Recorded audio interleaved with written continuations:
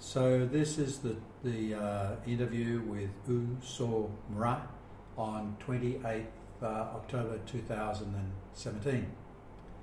So perhaps U So Mra, can we start with your, where you were born or when you were born? I was born the Yangon Different Hospital in the year 1940 in the month of April.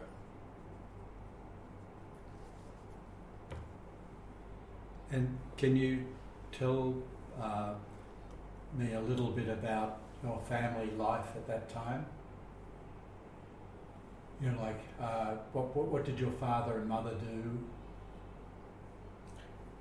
My father was in ICS, so he's in the Indian Civil Service,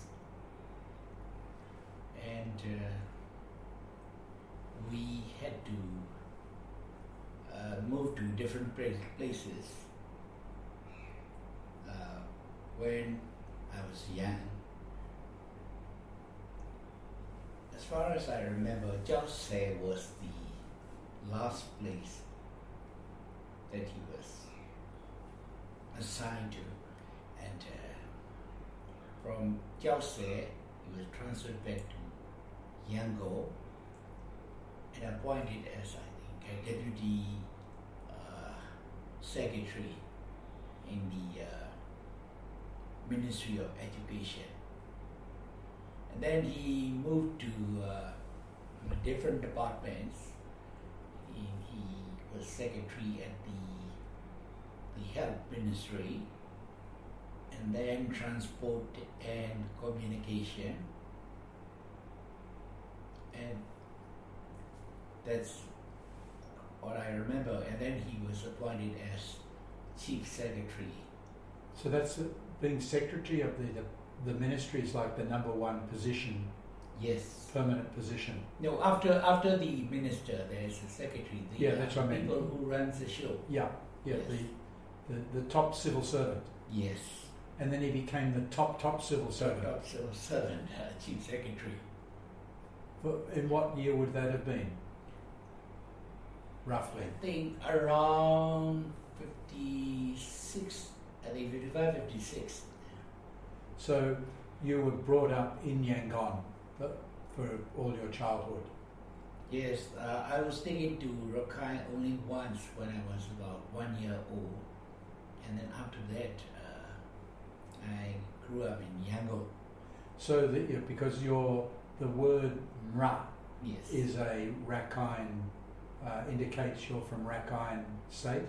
Yes. Is that right? Yes. Does it have a meaning, Mra? No. No meaning. But my father had a lot of difficulty because of this name, Mra. That is, the Myanmar people spell it differently. Ma-ya. Actually, you have to spell it Ma-ya-ye. Ma-ya-ye is, they pronounce Mya.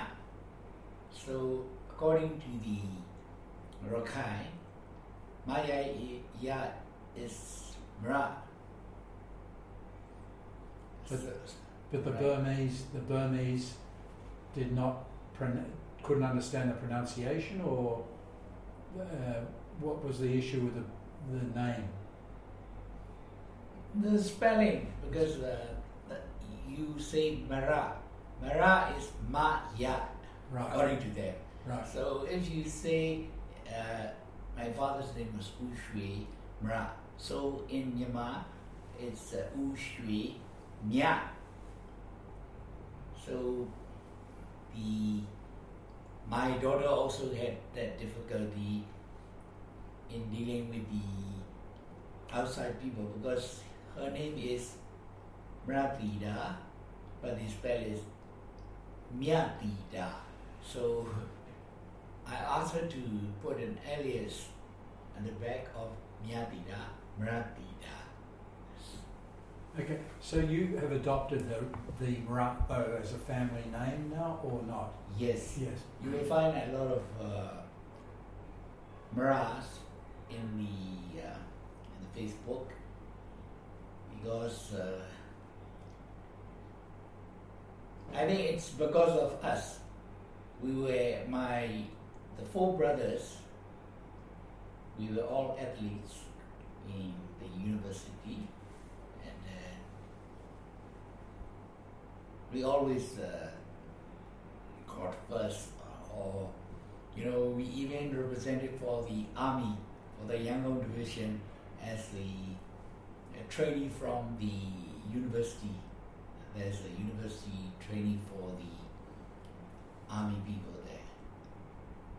So there were four children, 4 boys. No, altogether 8 boys and 2 daughters my father had. It's a family of 10. And all survived or didn't survive? All survived actually. My elder brother, he died 2 years ago. That's Jomra. He died 2 years ago. My eldest brother is still living. So I go to his house weekly to have a chat with him. And so do you have close connections with the Rakhine state? I mean, you've still got family there. Is that why you went back with your father? You only went once? Once. Yes. And I wanted to know more about the Rakhine people, where my father came from. So actually they put in Bao Do. Bao Do is the township name only. So when I went to Bao Do, U Tan Shui had a name in honor of my father. That is from the helipad to the high school area. The road name is U Shui Ra. So he remembered my father and he said, you have to name this U Shui Ra Road. So his name is still there and Bao Do. Well, he was the most prominent civil servant in Myanmar, or in Burma, right? Right. Yeah. So does that mean that you were brought up really in quite a well-to-do household? Well, you can't say very well-to-do because my father is a very honest man. ICS. ICS. I mean, he's a very honest. He wouldn't stay in a government house, although he could have easily. So my mother bought a house on the Lees Road and the corner of Lees Road and Sheep Road. That's where we grew up. So my father had a lawn. It's about 100 by 50 size. And we had a badminton court at the back of the house, and then we played badminton. And then when we got interested in athletics, I was the pole vaulter in the family. So I'm the 2 times gold medalist in the SEA Games. Really? Yes, in 1961 and 65. The whole Southeast Asian Games? Yes. You won the gold medal twice? Yes, twice. One silver in 1959. And then 2 gold? Yeah, and then 2 gold. So it must have been quite a household growing up with 8 children. Was it 10 children? 10 children? Yes, 10 children. But at first I thought that I would join the civil service. But when I got my bachelor's degree, there wasn't any post opening for the civil service. So the professor at the economics department asked me to join the department. But for the time being, that was in about 1960. So I worked as a tutor in the economics department for nearly 9 months. And then at that time there were very good offers from Stanford University and Hawaii University. So the professor asked me, if you just sign it, you are selected. Because I scored the highest in economics at that time, but I decided not to go to a foreign country. I'd rather stay here and become a civil servant like my father. But in the year 1961, there was an opening with good salary in the Burma Corporation Limited. That's besides the UBA. Besides the UBA. UBA being? UBA, Union Burma Airways. Okay. Okay, yes. So I joined Burma Corporation Limited, and then next year they called for the foreign service, and I didn't apply for it because I want to give my brother a chance. So why? Because they wouldn't give 2 Marats? Yeah, there will be 2 Marats, and probably they will select me because I was known to everybody at the time. Because of your athletics? Yeah, athletic, yeah, right. So whenever I go out to different offices and I told them somebody sent me to you, they said, no, I don't know that guy. I know you, then I'll do it for you. So life was very easy at that time. So go back, if you don't mind, to your childhood when you're growing up with 10 kids in the family. You went to local school. Did you go to one of the private schools, or did you go to government? First, we went to a private school. It's called Modern Infant School. In fact, the school was right inside the Army Ordnance, where they used, before they moved away, the school was at the Army Ordnance place.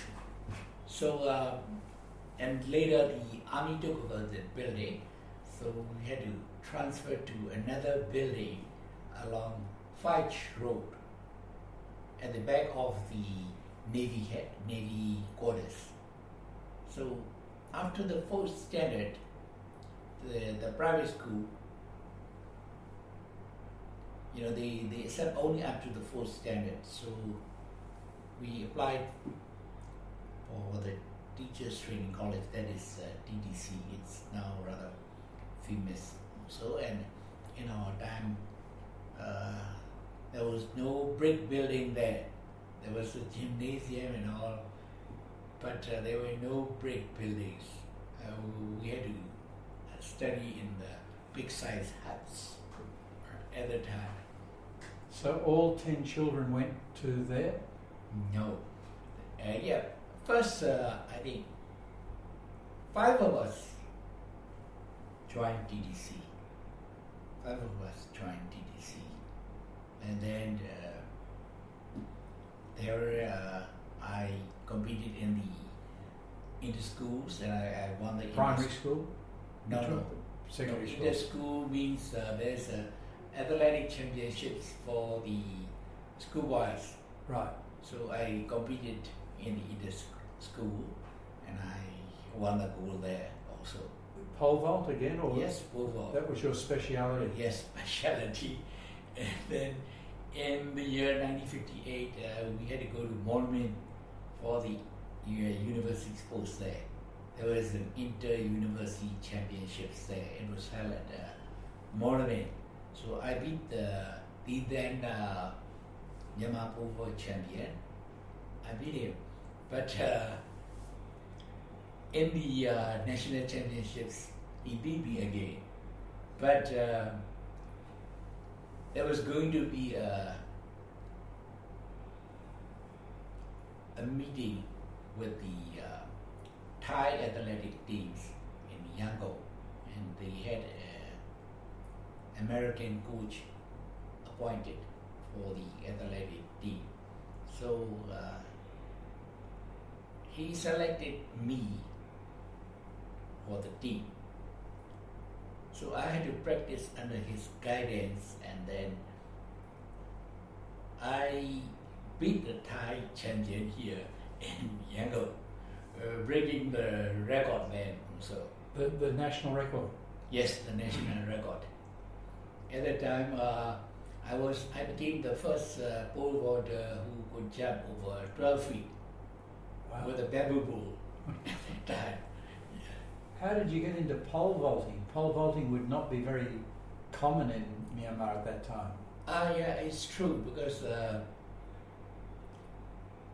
in TDC, my eldest brother, his classes were, the games only about 8 o'clock.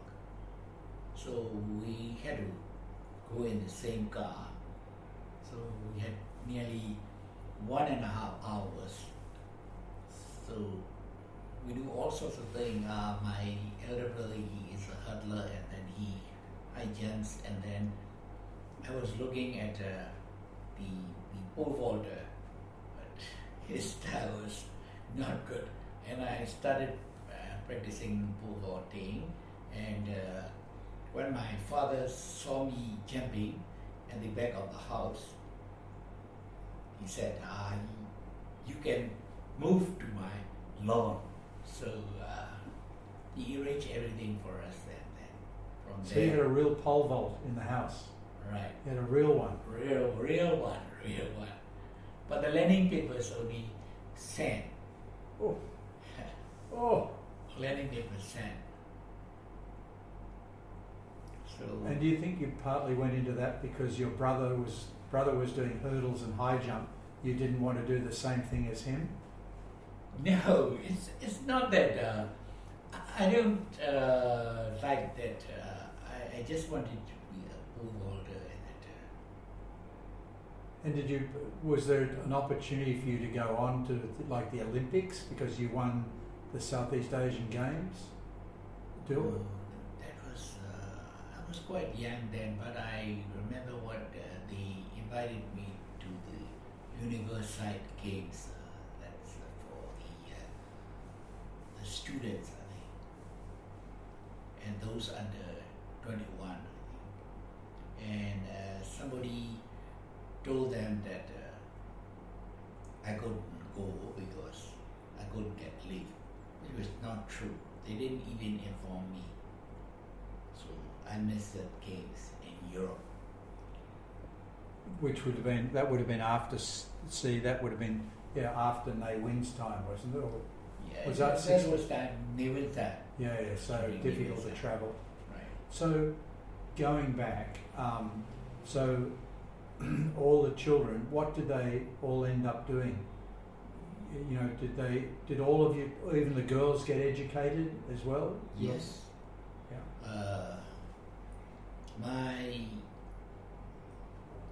Amongst the two sisters, one is not working. She's at the Bennett. Her husband is working for DISA.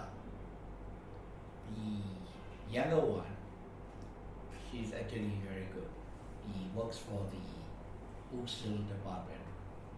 And when Sotong was appointed as an immigration minister, Sotong asked the telecommunication minister to give Branisi, that's my sister's name, to join his department. So the two ministers had an agreement, and then he joined the immigration department. So she joined the immigration department. But after appointment in the immigration department, I think Sotong was sick. So she had a lot of difficulty and a lot of rivalry and etc. And she saw all how things were done illegally in that department. So she left that department, and then she started to translate books, English books into Myanmar, and the Myanmar books to English. and then she worked as a translator. Now she's still doing that. So a lot of people from different departments, they go to her to get things done. She's still doing it. She's still doing it. And what about all the brothers? There's lots of them, 8 of you. Right.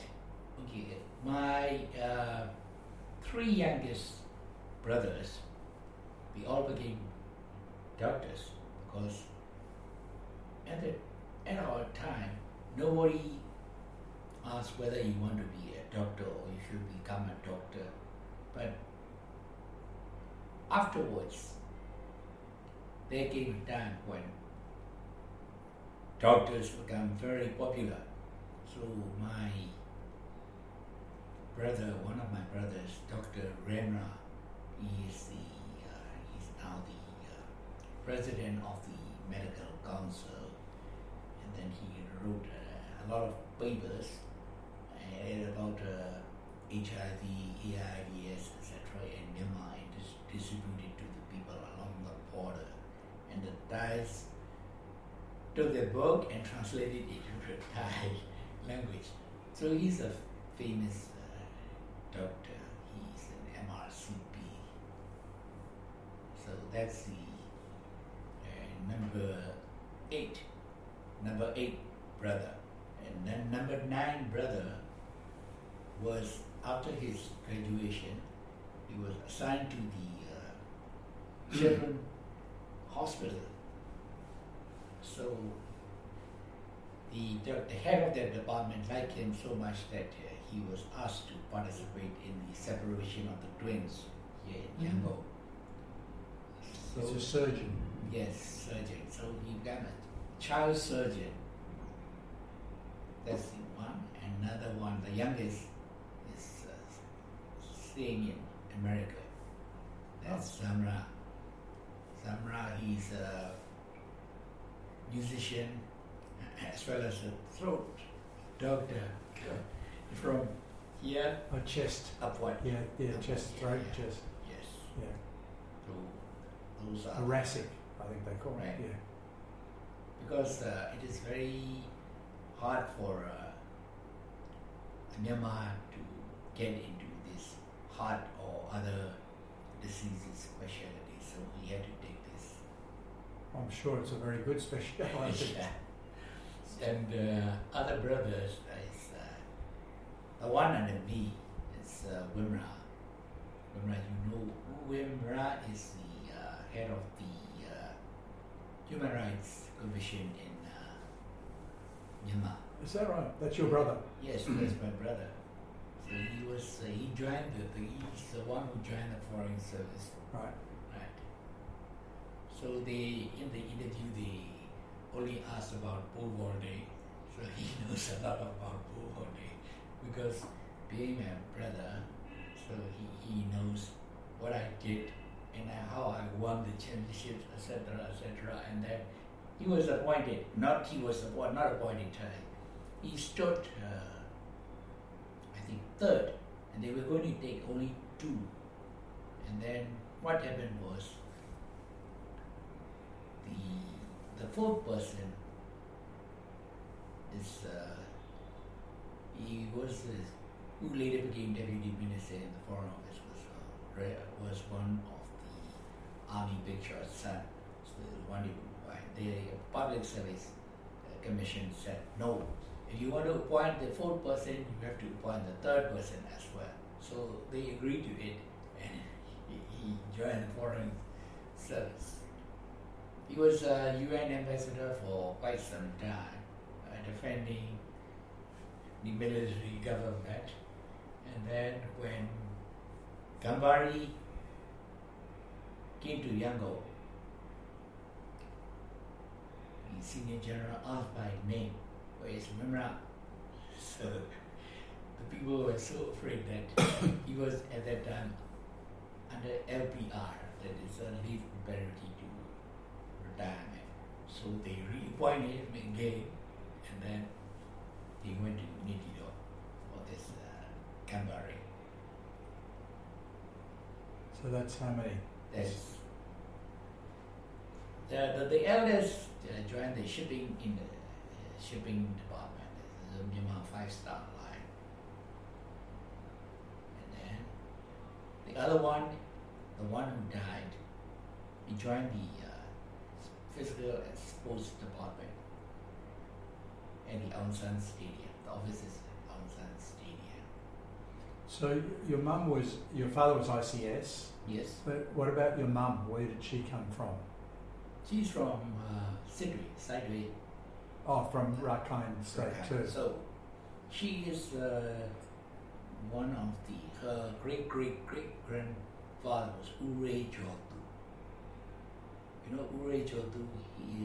Ure Jodu was the first banker and one of the richest person during his time in Rakhine. Wow. Ure Jodu. Ure Jodu got sons and he sent them all to study in London. Including your father. My Grandfather. mother's, my grandfather. So U Chantuan became very famous. That's your grandfather, or the great grandfather. Great grandfather. Grandfather, yeah. U Chantuan became very famous because he passed with honors in all the subjects. So even the Queen Victoria, asked to see this gentleman from Myanmar. So Really? yes, But is that who was the one that was very rich? Was that him? He his became father. very rich. His father. Yes. Father was very rich, Yes. and then he was brilliant academically. The son. The son. Yeah. Yes. Your grandfather.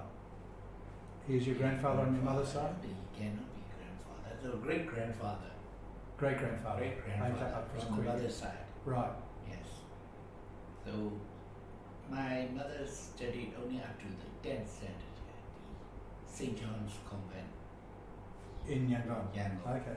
Yeah. But he must have had a lot of land in Rakhine State. Yes, Ure Jodu company owned a lot of land, but they were nationalized when the army took over. But they didn't nationalise private property, did they? They did. Don't believe what they say. Okay. So, but your own house, maybe you had lots of land, they did. But they didn't take away private ownership of your home, did they? I think they took over it. My mother lived in the area called Pan Len Do. Pan Len Do is a very quite near the beach, and it's very similar houses in that area. I think built by my great and grandfather, Ure Jodu. So she lost. You're saying that house was lost, nationalised, or I think it was nationalized. I don't know the details. right? but, So long ago. Yes. So she's a very good piano player. She plays a lot of piano. Your mother. Yes. But she's passed away, surely. Yeah, she passed away. Yeah. She's a very good piano player. But you obviously have brains on both sides because your father was ICS, which would be very difficult to get into, and your mother came obviously from a very bright family as well, right? With the great grandfather being the one that was presented to Queen Victoria. But your father, so both of them were Rakhine. Your mum Yes, and Rakhine. Yeah, 100%. 100%. Okay. Okay. And the language you spoke at home was only English and Burmese, or did you speak Arakanese or? My father didn't encourage us to speak in Rakhine. So we spoke only in Myanmar and sometimes in English. Right. Am I wrong to call the language Arakanese? It's Rakhine, not Rakhine. Arakanese. Arakanese is the word introduced by the British. Okay. Okay. Rakhine is the language. Yes, Rakhine is the language. Okay, so now let's come up to where, so you finished high school, went to university and did economics, is that what you said? Yes. At University of Rangoon? Yes.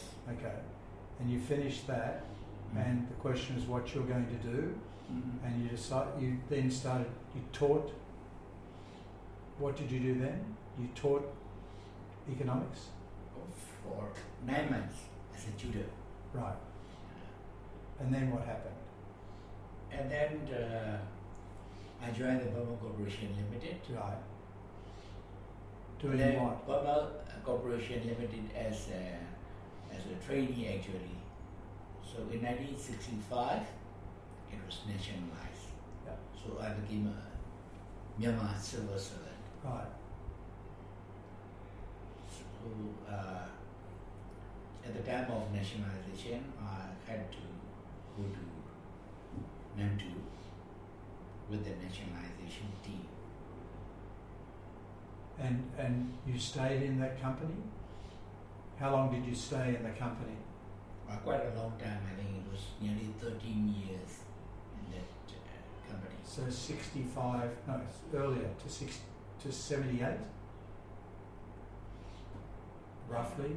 Roughly around 76. Okay. 76, Okay. yeah. And then what did you do? And then they didn't have a, according to the manpower planning, the person who is above me, he didn't want me in the office because he was afraid of losing his position. So to get to the higher position, I'll have to wait for another 5 years. So there was an opening at the Planning and Inspection Department under the Ministry of Mine. So I applied for it and I was selected. Actually, the post was created for the person in the department, but when it was put up to the ministry, the minister said, "I know this guy. Who is that guy?" So, and then if you compare the education qualification, mine is better because I studied DMA, that is a Diploma in Management and Administration at the university, and I got 5 distinctions when I passed that subject. And I had a law degree, which I had to attend, which I attended. I finished the first year around 1961, 62, I think. You're only 21. So you did law and economics at the same time, or? No, law, economics, I finished in 1960. Right. Right, yeah. But during the tutorship days, I could attend the first year. But you went straight on from doing economics to doing law. Right, after in between there was this tutorship thing. That's right. Mm. And what the tutorship thing, and then you did law for what, 4 years? No, only 2 years. 2 years. Yeah, to get a law degree. Because it's postgraduate, I guess is the reason. Yes, postgraduate.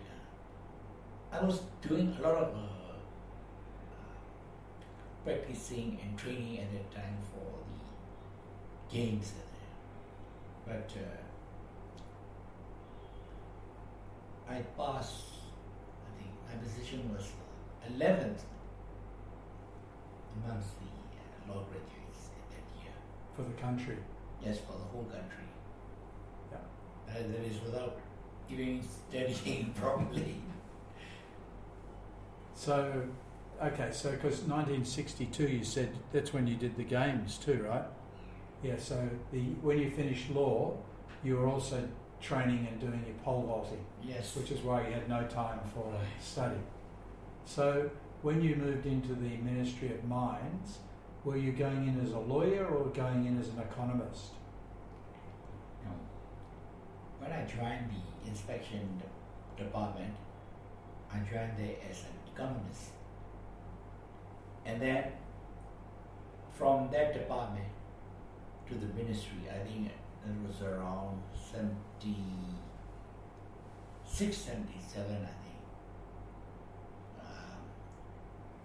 They informed me around midnight saying that I've been appointed as the head of office. You know, previous to this government, the person at the ministry, according to the new administrative system, was they don't call it secretary, call it head of office of the ministry.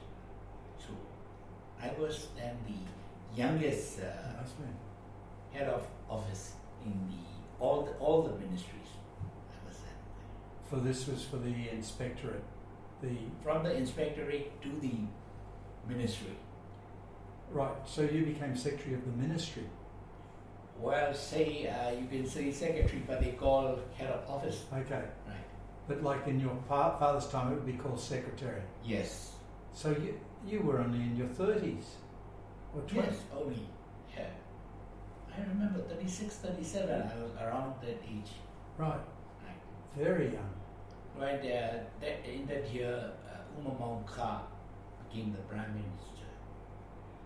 And when I went to report to him, the deputy secretary had already retired. And then there was this assistant secretary. The assistant secretary, so he didn't want to work under the ministry anymore. So the Umamong Kha asked me whether I could take over the office without being properly transferred. So I said, no problem. So the next day, the other guy left without telling me anything. Yeah. So I was put into the river, either sink or swim position. Yeah. What was that? Is that 76 or 77? Yes, or? around 76, 77. Yeah. Yes. And then what happened? 76, 77. After, during that time, I went to Australia once to Mossman training school, civil service training. We talked about that. Right. Down Balmoral, just part of Mossman. Yes. Very near where I used to live. And then that was part of AusAid or something like yes, that. AusAid, Yeah. AusAid, yeah. So someone of your seniority went for training. You were secretary, basically, right? Yes. Head of office, head of Yeah. So wow, okay. Actually, they should have sent me for law training or other trainings, but the minister, just for the sake of sending me abroad, he sent me to Australia. For how long were you there? 7 weeks. 7 weeks. Only, yeah. Then I came back, and then worked for 4 years at the Ministry Of Mines. Yes. Yeah. At the Ministry of Mines. As still head of whatever. What's it called? Head of office. Head of office. Head of office. So I had to do everything, prepare the cabinet papers and everything, etc. Did you enjoy that? No, I don't enjoy it, but I took up as a challenge because during my tenure of office, head of office, no case from the Ministry of Mines were turned down by the cabinet. Meaning all your submissions were Yes, accepted. you have to be very thorough. Even the spellings. If the spelling is wrong, then we will find this out and then say, hey, your spelling is wrong, take this back. So the minister said, okay. Was he that much into detail? Ne Win was into detail? Yes, into detail. And his English was good enough? Yeah, quite good enough because once, before they gave the copper mine to the Yugoslav, the minister put up the contract to him. He read through it and he said something to the minister to put in something. So the minister called me and said, Unema told me to put a clause. It's called friendly cost or something like preferential. Actually, it's a preferential treatment. So I told the minister, I think he must have meant preferential treatment. So the minister said, yes.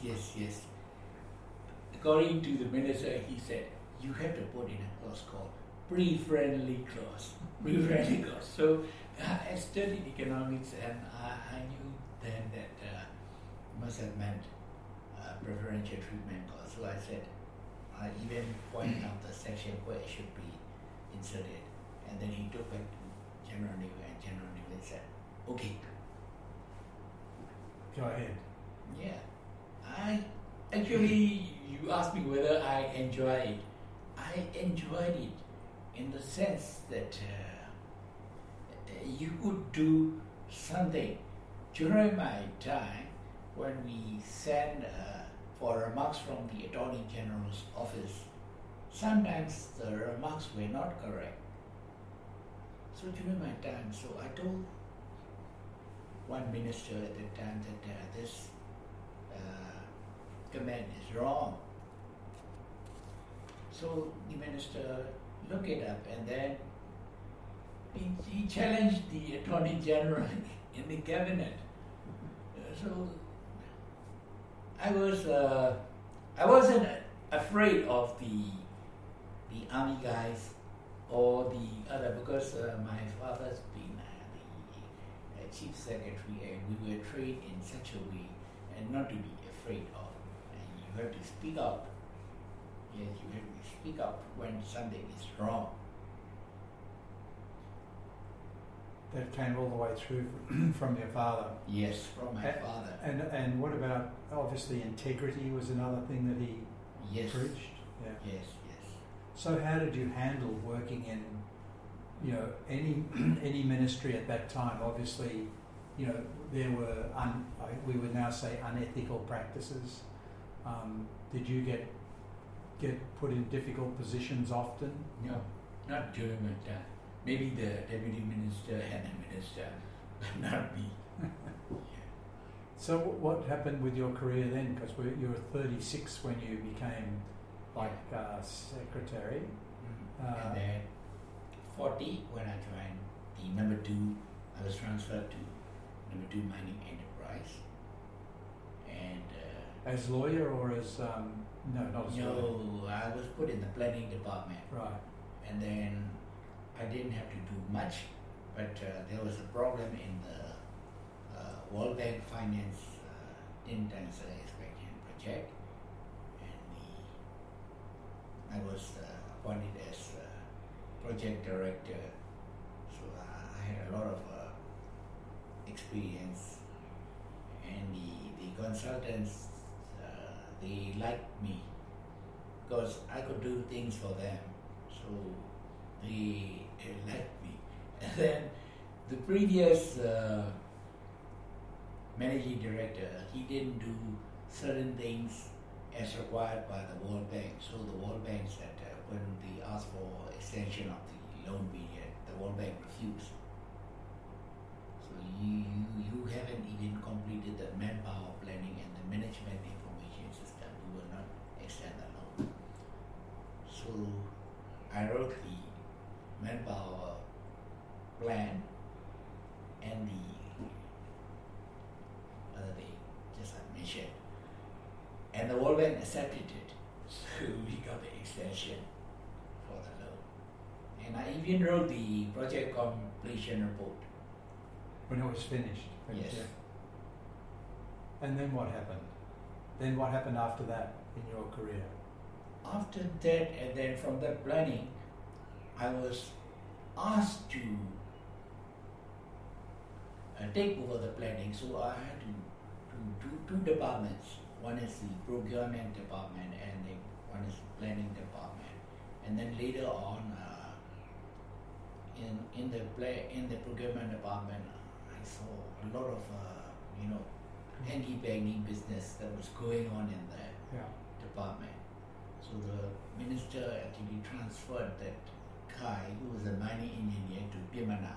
So I had to take over it, and then there was a negotiation between Japan and a Japanese company.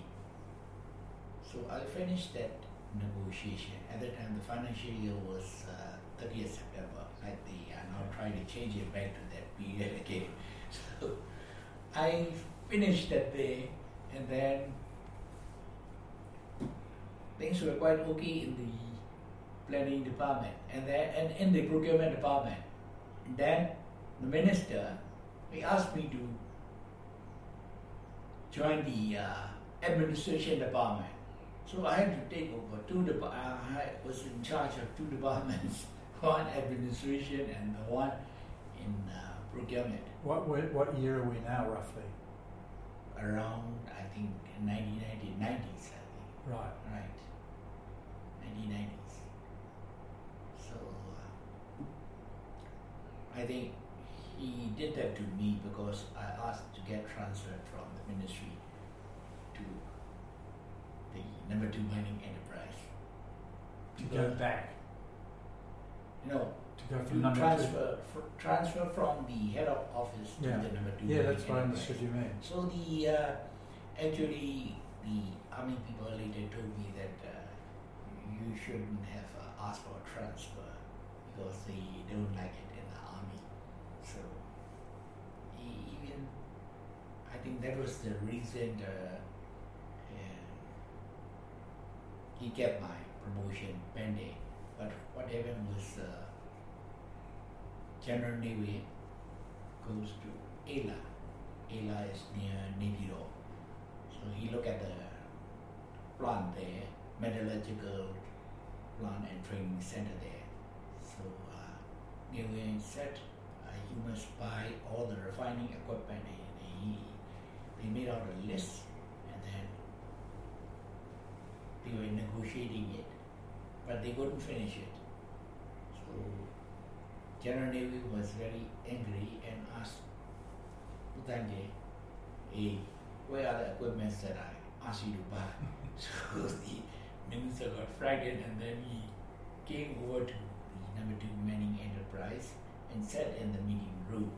And then we were at the time negotiating the thing, and the Director General of that department went down to the minister and talked with the minister, and he left the Japanese with us, and the project director of that department said, he asked me for help, so please lead the discussion. So I finished it in 5 minutes. I finished it in 5 minutes. So he went, the Director General came back, it was already done. So this Sunday the minister got very happy, and then he asked me, is your promotion due? When is your promotion date? I said, long overdue. So he told the deputy minister who came along with him, said, put his promotion in the next meeting, and then don't ask number 2 mining enterprise to put up the case. You put it up, and then I got promoted. Right? That was only as a deputy director at that time. What year are we now? 1990? Around 1993-4. Right. And when did you get Director General?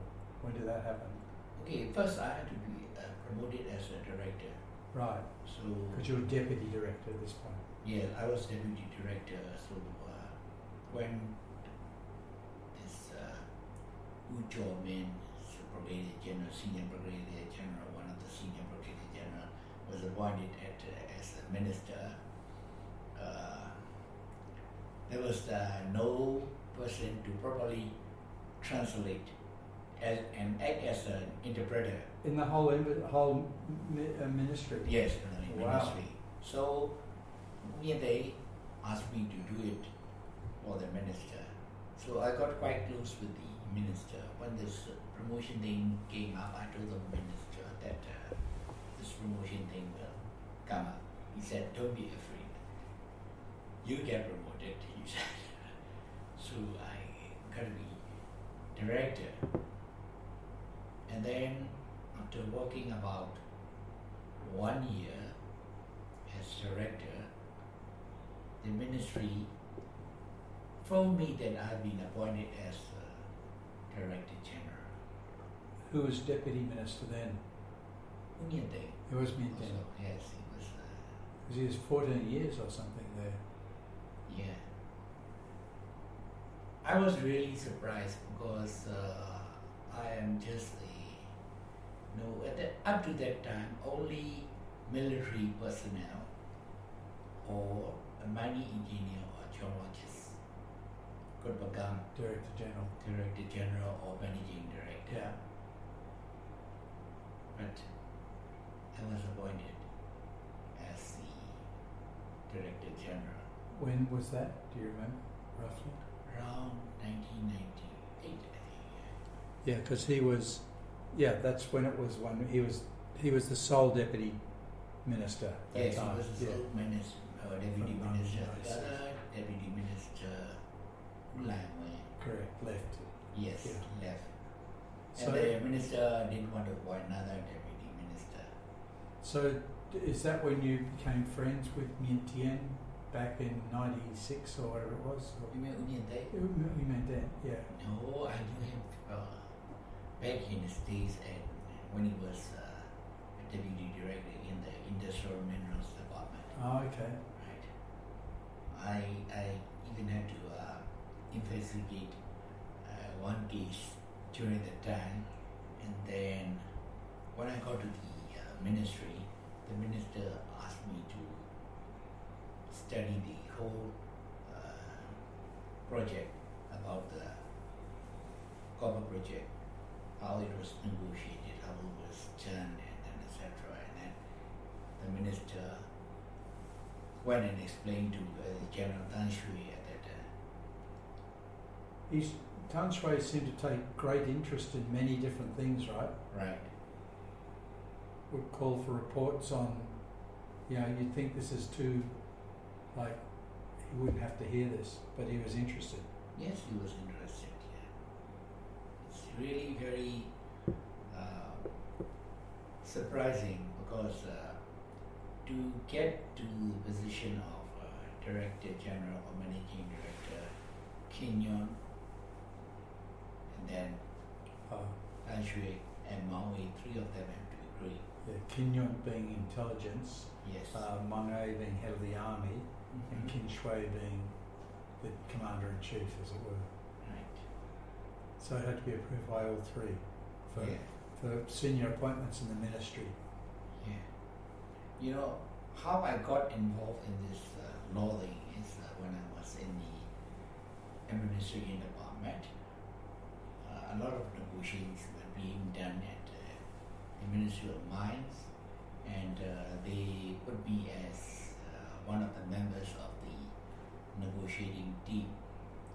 So I read the contracts very properly, and then I had to argue. I was the one who argued with the foreign lawyers. You know, foreign lawyers, they think they knew a lot about laws in Myanmar. But when I argued against it, they had to agree. One lawyer even asked the headquarters whether he should agree to what I proposed. And this gentleman at the States said, okay, agree to it. It's okay, he said. So I got a lot of experience from negotiations with the foreign lawyers, and I drew up most of the laws in the ministry. Before the laws, there were other sort of arrangements between foreign parties and Myanmar side. The supplier credit basis. Yeah. We had to do only supplier credit basis during the U Nguyen's period. He wouldn't let us enter into a joint venture agreements. Yeah. So from that time I got interested. I read a lot of books, and then I was asked to join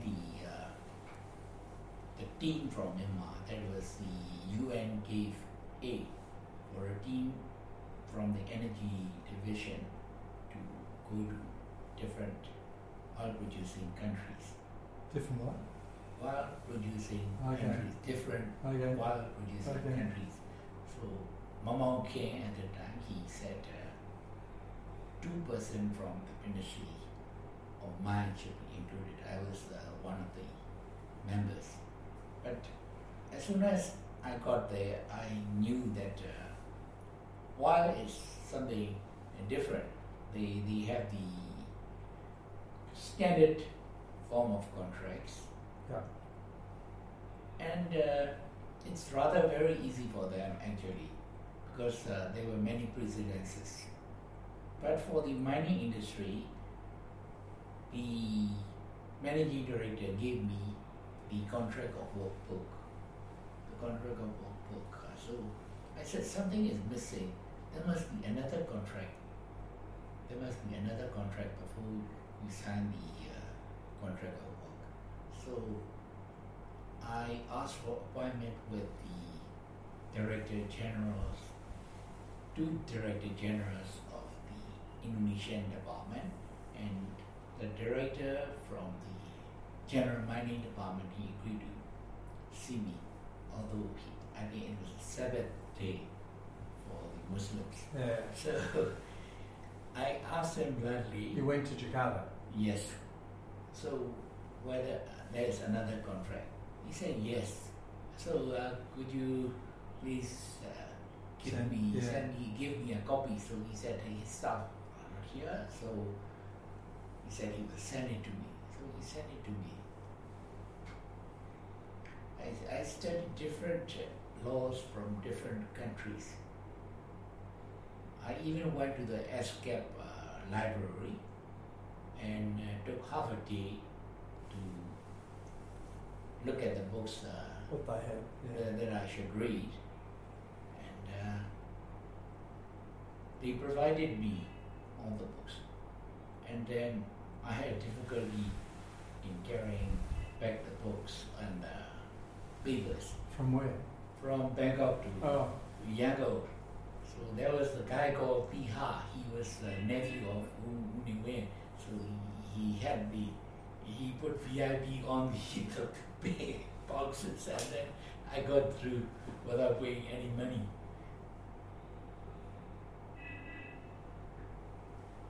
And then what happened then? When did you retire as director general? Okay, my retiring age was actually, you knew that 60 Yeah. is the retiring age. At the time of retiring, That would have been 2000. yes, 2000. So I think it was Kim Yong who said to put up my case for extension. So let's put up for extension. Did you want it extended? Did you want to keep going? There was nothing to do, so I said okay. So got extended for 1 year, 2 years, 3 years, 4 years, and in the 5th year, the minister didn't include my name for extension. So Kenyan said, why did you put this Sumra in the list? Put it up immediately. So the minister had to follow his instructions. So does that mean that you continued after? Up to 2005, I worked until 2005. That's why my total service 45 years. It is.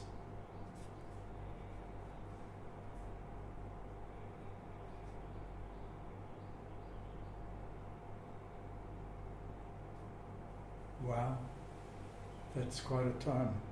I'm just seeing how long it was.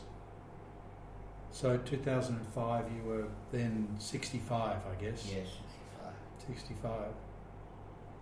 And what have you done since then, since 2005? I did some private consulting work. Right. Somebody comes and he was recommended by a person I know. I joined there. I joined him for that period, and during that time I went to Singapore, China. Singapore and China. Mining deals? Mining? Yes, mining and electric power teams. Electric power teams in China. Yes. And you're still doing that now, or you got involved with some of the mining stuff, didn't you? Still. The trouble is they are not following the laws here, so it's very difficult. One company asked me to do a loan deal. A loan deal, that's you draw up the contract for the loan. So I said I could draw up the loan agreement for you, but according to the other party, they want an assessment by one of the auditors. Excuse me. So I told them that the auditor will ask quite a lot of sum for this. So they said that the mining regulations are still not out yet, and then a lot of things, and then it disappeared. So for the electricity deals, it's very difficult to deal with the Chinese. They don't know the subject, and then they want a lot of money. They want money for providing the power. No, in the contracts, there were a lot of hidden costs that the government had to give. And then I left out one day. During that time, somebody, Aung San Suu Kyi, was asked to investigate the Labrador mine. Yes. And after the environmental study, she couldn't continue. That's what I heard. And then she was looking for somebody who knows about all these contractings in ministry. And this guy, Choten Sui, who is with her now, phoned me up and said, the lady wants you to help her with the contract. So I said, you have to give me a letter from the office, otherwise I'll be in trouble with the military people. So he sent me a letter, and then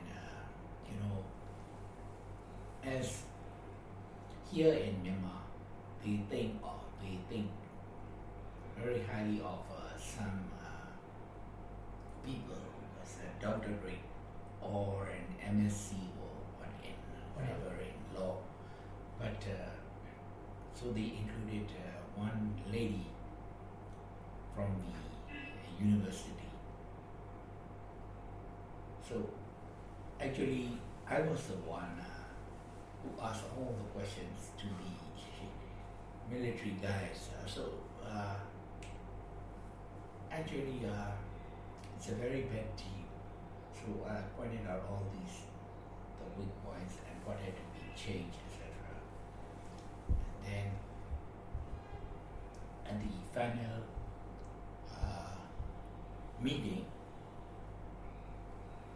the head of UMEHL came, and the lady also came. So she after only a few words, she pointed directly at me. Please, could you please explain to this gentleman about it? So I had to do everything. So I pointed out all their mistakes. It was really very bad, really very bad.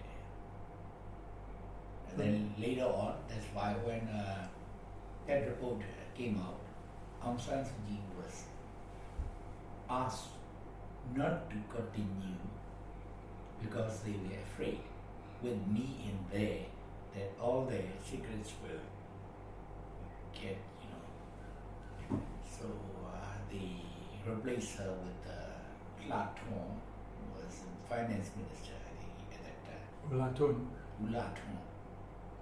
the accountant? No, not the accountant. No, not the accountant. The one, the military Okay. person, yeah. So and then they sounded out whether I would like to continue. So I said there are a lot of lawyers in Yangon, and you could even ask the Ivanhoe lawyer for this. But they were so afraid that they asked Dr. Tun Shen, he was the Attorney General, which is a very wrong move, I think, because you don't include an Attorney General to go through this negotiation process. It was a very wrong move. And then the final report that they sent out, and what they declared to the people was all rubbish. I didn't want to say anything anymore because I could get into trouble. So not now though. So is there anything else that you can think of that we've forgotten to talk about in your life? Like in your life, any key moments, key things that you think we haven't spoken about? There were many key moments, but I don't keep the evidences. The one was, I told you that when you join the procurement department, you have to deal it only on behalf of MEIC Yeah. at the time. So we had to sign for it on behalf of MEIC. In my time at Borden, I handled one case that finished very quickly. So this French company wrote to the #1 mining enterprise saying that we should have more people like me, then it would be very good for trade with Myanmar. So I kept the copy, and then later on I forgot about it. And there were many close, there were a lot of difficulties also because our deputy minister, U Tan Tien, he was not appointed in the central committee. Right. Central committee. So the other guys who were in the central committee, they wanted to, bully him.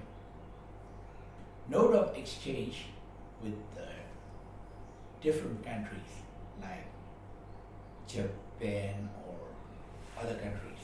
They were mostly done by the Foreign Economic Relations Department. But when Tane asked the DG to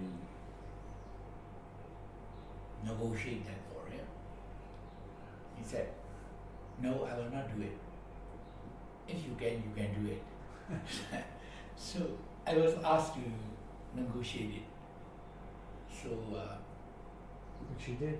which I did, and then I got the lot, and then signed it. This ILA project was all done by me, and then there was one project on which I had to negotiate with the ADB people.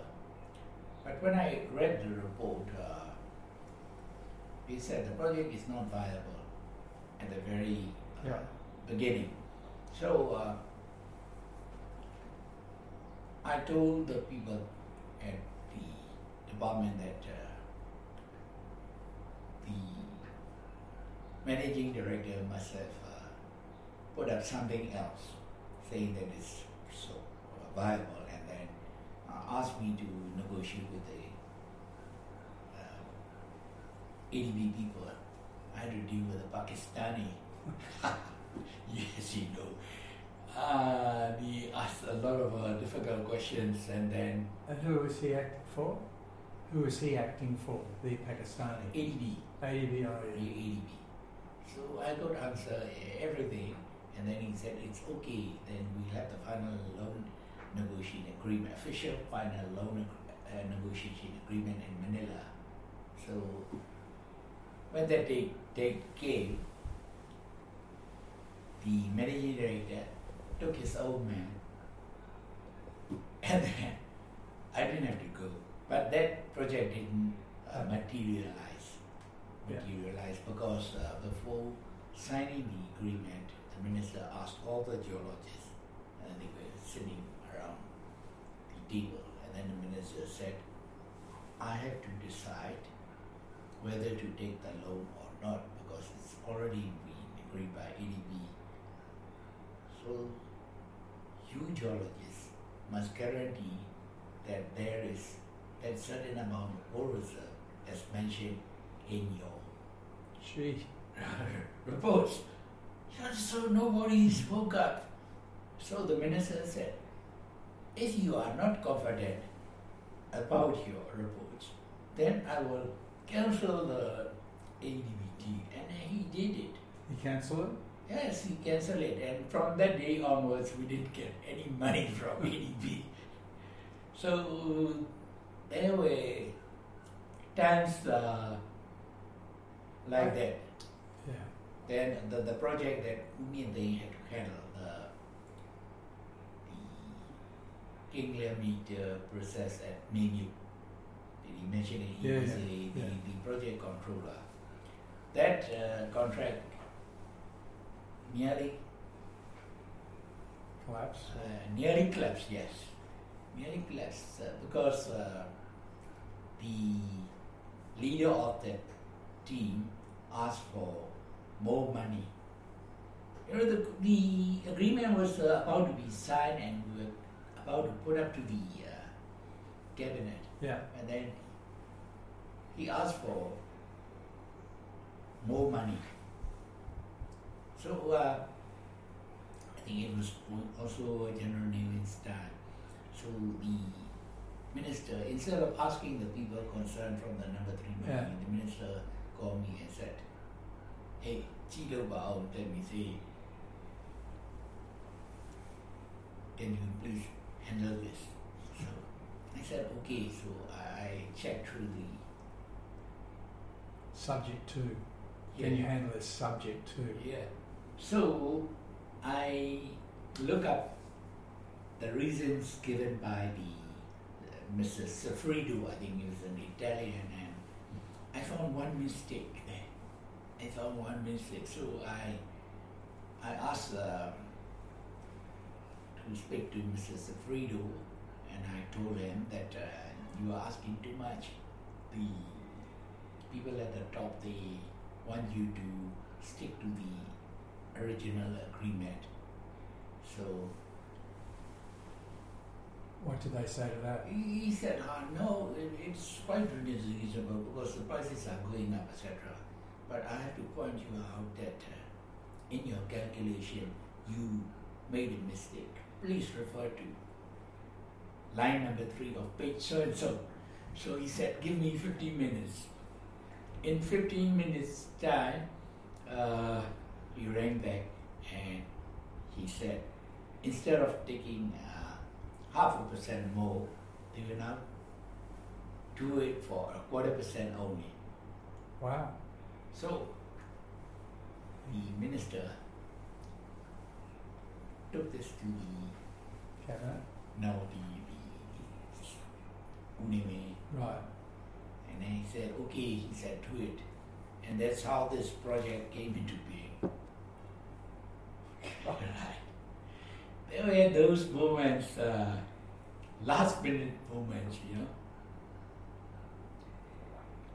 Well, I And then sometimes you have to be brave, and then you have to talk to the ministers. Otherwise, the ministers if you made don't the talk to the minister, or if somebody is wrong, like the one case I mentioned, the Attorney General's office, they made a mistake, and I pointed that out to him.